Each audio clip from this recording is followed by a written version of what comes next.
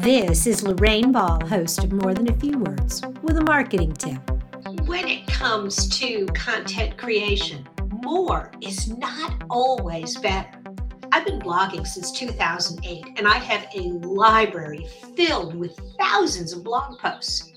I wrote them as resources for business owners, for clients and prospects, and because Google loves fresh content, which they reward by keeping you at the top of search.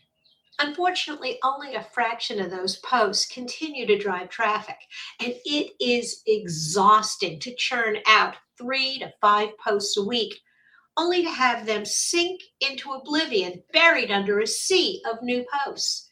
And so a few years ago, I switched my approach to blogging. Sure, I still write some new content every month, but the majority of my blogging and content creation time is spent reviewing and updating old posts.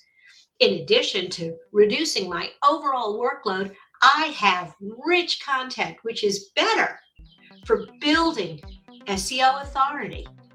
It gives me fresh content for social media and an improved visitor experience because there's more in-depth answers to visitor questions. Looking for more small biz tips? Be sure to check out digitaltoolbox.club.